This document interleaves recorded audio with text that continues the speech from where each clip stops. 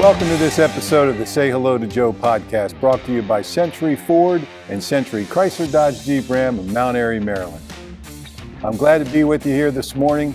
It's hard to believe it is almost the end of January. We have a snowstorm lingering in the background for this afternoon, and I'm flying solo today. And the reason I'm doing that is I want to talk to you. I get asked a question a lot by friends and customers. And, buying a car is a great experience. Paying for a car is a horrible experience because, you have to pay for it. So I get asked a lot about our options of how to pay for a vehicle here at the dealership. And I wanted to spend a few minutes and go over those with you. We have our Ford dealership and our Chrysler Dodge Jeep Ram dealership. Ford's captive financing arm is Ford Motor Credit. The Chrysler dealership's captive finance arm is Chrysler Capital. And those are important to know because all of these TV commercials that you see with, 0% for 72 months plus cash back, all of those advertisements you see are driven by the captive finance makers. So people come in a lot and say, man, I want to take advantage of that 0% for 72 months. And we say, that's great. But, if you take that 0% for 72 months, you might forfeit a $4,500 rebate. So you say to yourself, well, what does that mean? So let's say you had an unpaid balance of $50,000 with a 0% financing for 72 months. You could take conventional financing and only finance $44,500 because you get a $4,500 rebate. So we'll show it to you both ways. We'll show you the incentivized rate and take a look at your payment, and then we'll show you a conventional rate, a competitive interest rate with the rebate. And chances are, you'd be surprised, 9 out of 10 times the conventional rate using the rebate to reduce your unpaid balance usually works out to your benefit. So a lot of stores won't show you that, but we make it a point to take the time and to show you that. And the other thing, too, is that along with our captive finance companies, Ford Motor Credit and Chrysler Capital, we also have a great relationship with about 6 or 7 local banks. And, they're big names in our area. TD Bank, Capital One, Wells Fargo, SunTrust, which is now Truist, Wells Fargo. And we can be as competitive as anybody.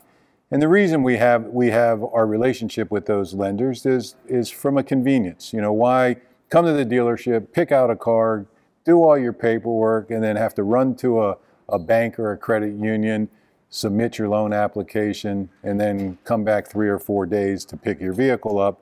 We can do it all right here. We also have an arrangement with a credit union conglomerate where we are signed up with probably 10 of the biggest credit unions around, and we can actually process their financing paperwork right here at the dealership, so you don't have to go to the credit union. So that's just a little bit about paying for the vehicle, and we also do accept cash if you just want to write a check. So just thought I'd throw that one out there.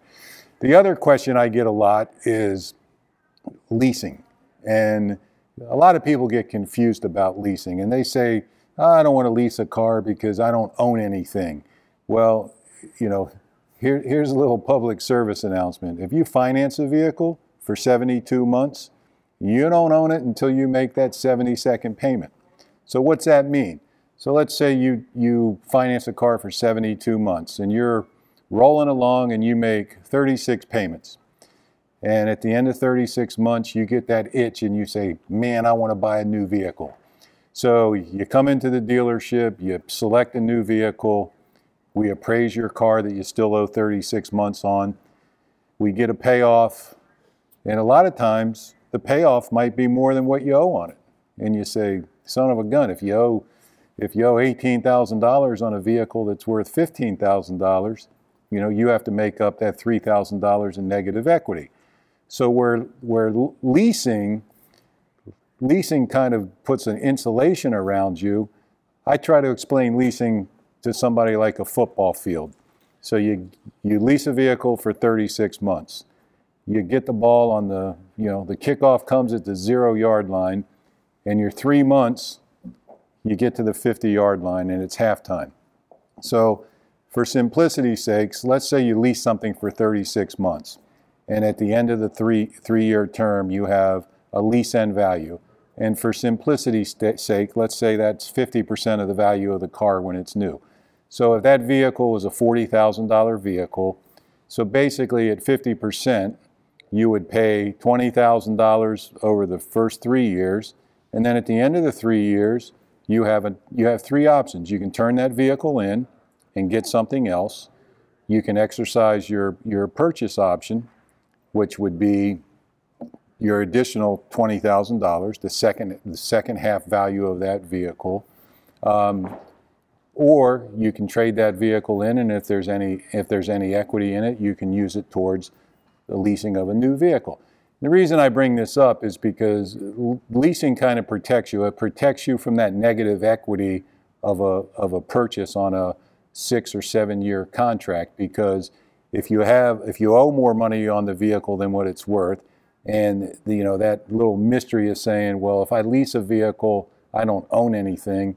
You don't own anything until it's completely paid for. So, in reality, if you like to trade a vehicle every 3 years, leasing is probably a big benefit to you because it protects you from being negative equity. So why engage yourself in a 6 or 7 year financial obligation if you know you're going to trade your vehicle every 36 months? It's also good for young families whose needs might change. In 3 years, they might need a bigger vehicle, so you lease something for 3 years. It's also good in this market that we're in right now. I mean, we're in a crazy market right now where supply is low and demand is high. So leasing is a good alternative just to get you through, this cycle. So that's my spin on paying for vehicles. Hopefully you found it informative. Again, thanks for viewing this Say Hello to Joe podcast, and like us on all the major podcasts. Leave us a review, and thanks for joining us.